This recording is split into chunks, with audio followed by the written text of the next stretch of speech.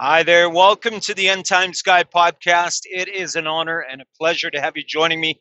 Thursday morning, I'm heading back down into the States with a load of lumber. Boy, oh boy, in Vanderhoof, British Columbia, up north there, they make the world's best 2x4s and 2x3 wall studs. Man, and they crank them out. It's just crazy. I love these loads. I put 24 lifts of lumber on my deck. They have that load on in 10 minutes, literally. And I'm out there throwing the straps over the load just as fast as they put the lumber on. Yesterday, I pulled in, did the load, strapped it down, got my paperwork, and left in 24 minutes. That never happens anywhere else. Everywhere else I go, I'm there for an hour at least, sometimes up to 3 hours. So it's a treat to go there. I'm really happy to be doing this load today. And it looks like I'm going to be home noonish tomorrow for the weekend. So that's a bonus. I have so much to do at home. I'm looking forward to uh, getting this week done and getting home and getting all that stuff done. Well, as much as I can, anyways, because I'll tell you what, after working 5 14-hour days and then a shorter day, maybe an 8-hour day, I I can't avoid a nap in there. It's got to happen, but we'll get as much done as we can. So I'm going to continue on with the false teachings that are going, they're prevalent, they're burning through the church, they're destroying and tearing down the word of God that is supposed to be written on our hearts, supposed to be the number one guidepost for all the church. I don't care what the flavor is, what the brand is, it's all supposed to be submitted to the word of God, but more and more it is not. The Mennonites, the United Church, and others are a prime example of that.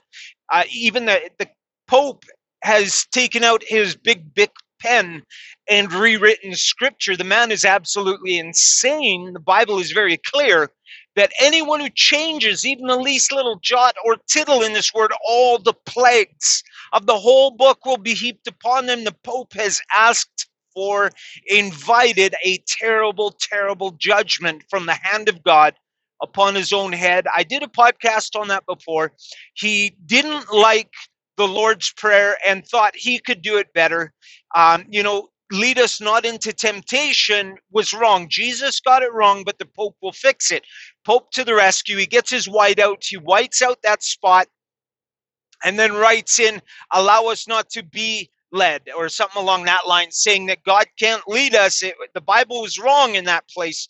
Isn't the Pope wise? Well, where did the Holy Spirit lead Jesus after he was baptized in the Jordan? If in my Bible, it says that the Holy Spirit led Jesus into the wilderness to be tempted. Jesus warned Peter, Satan is going to sift you like wheat. Satan is coming to test you, Peter. And Jesus didn't say, don't worry, we'll protect you. No, it was part of the plan. We all have a period of testing. We all have to endure that. But the Pope knows better. He's smarter than Jesus. He's smarter than God. He fixed it. He fixed it all. That man is completely insane. Don't mess with the word of God. The wise man kneels before it, submits to it, and obeys it. That's all there is to it.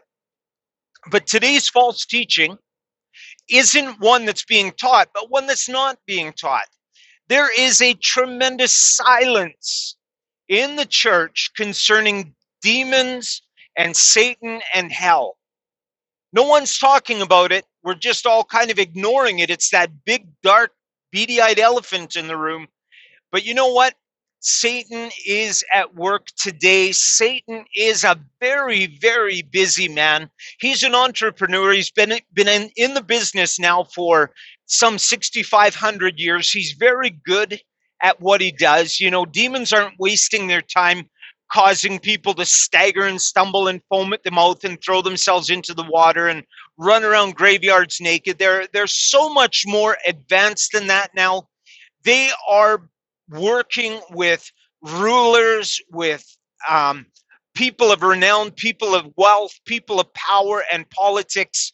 They are behind the scenes working these people like marionettes, bringing about the final kingdom upon the face of the earth. And I did a podcast earlier this week.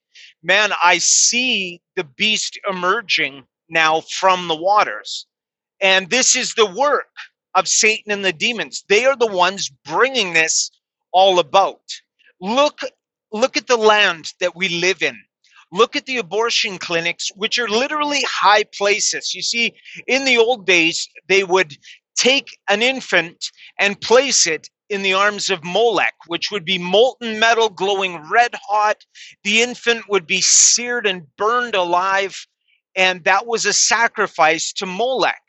In the Mayan Empire, they were bringing their infants up to the mountaintops, up to the tops of the temples, and cutting them open or throwing them into pits.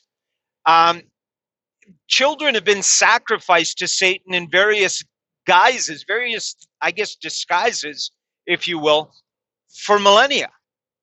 And today it's no different. It's business as usual.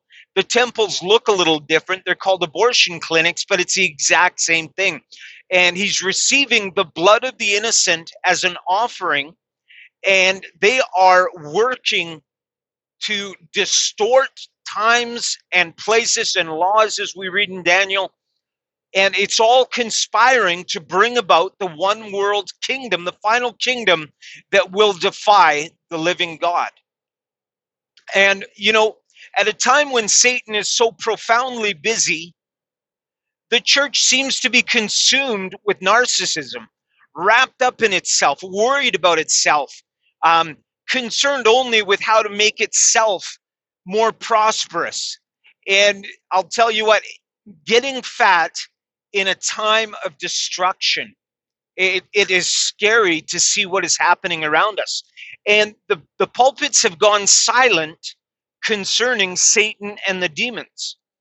And I wonder at that. I wonder, you know, I believe it was 75% of professing Christians today don't believe in a literal devil. They believe it's a figurative, it's placed in the Bible as a symbol of evil, things of that nature. Distorted to the point where they don't even believe they're in a real, literal Satan.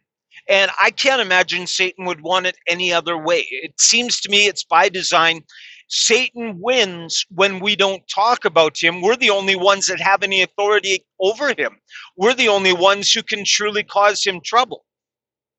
And because the church ignores Satan, we have allowed his high places to be set up in the land. We have allowed blood sacrifice to take place in our own towns.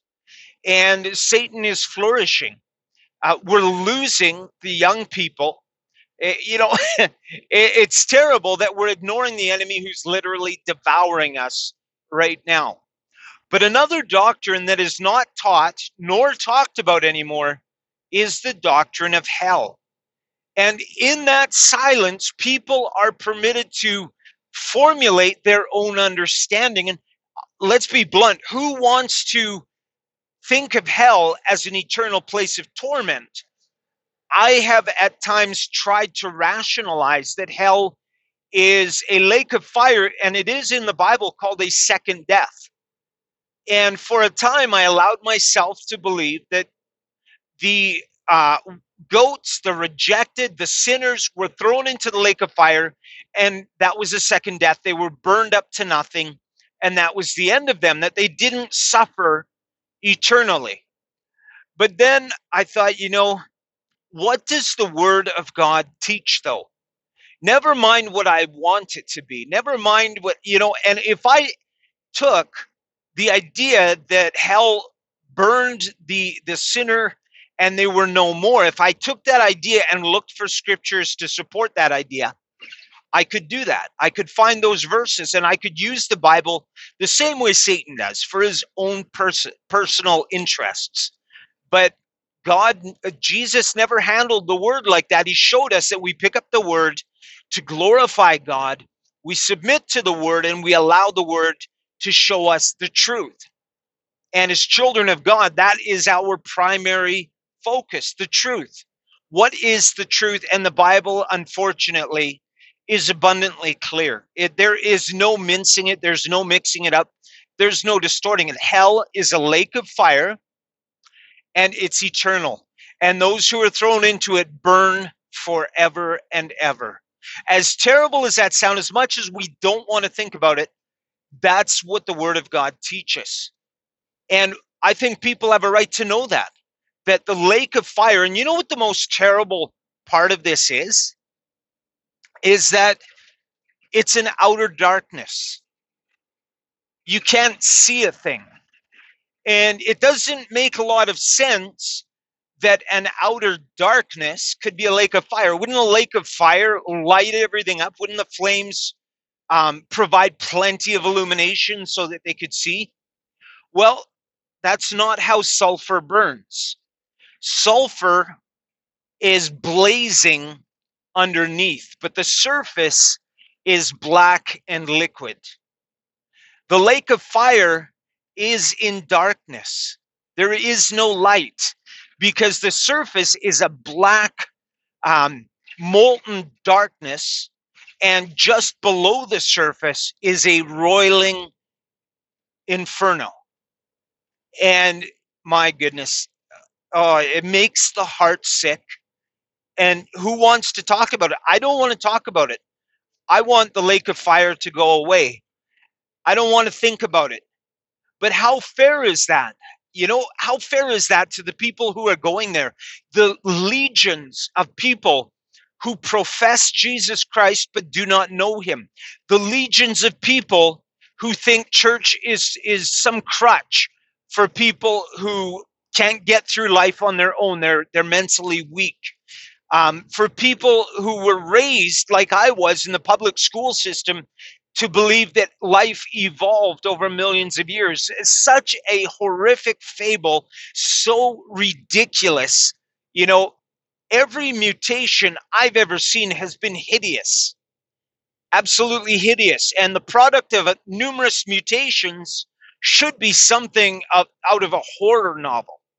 And yet we're surrounded with creation that is just breathtaking, intricate, stunning, and beautiful, and majestic in its intricacy. This is not the product of mutation. It's the product of very, very high design. And we all know that and clearly understand that as we read in Romans 1.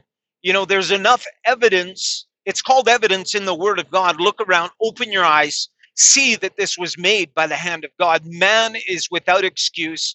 And in Romans, we read that in legal terms, that when God judges, it will be literally a legal settlement.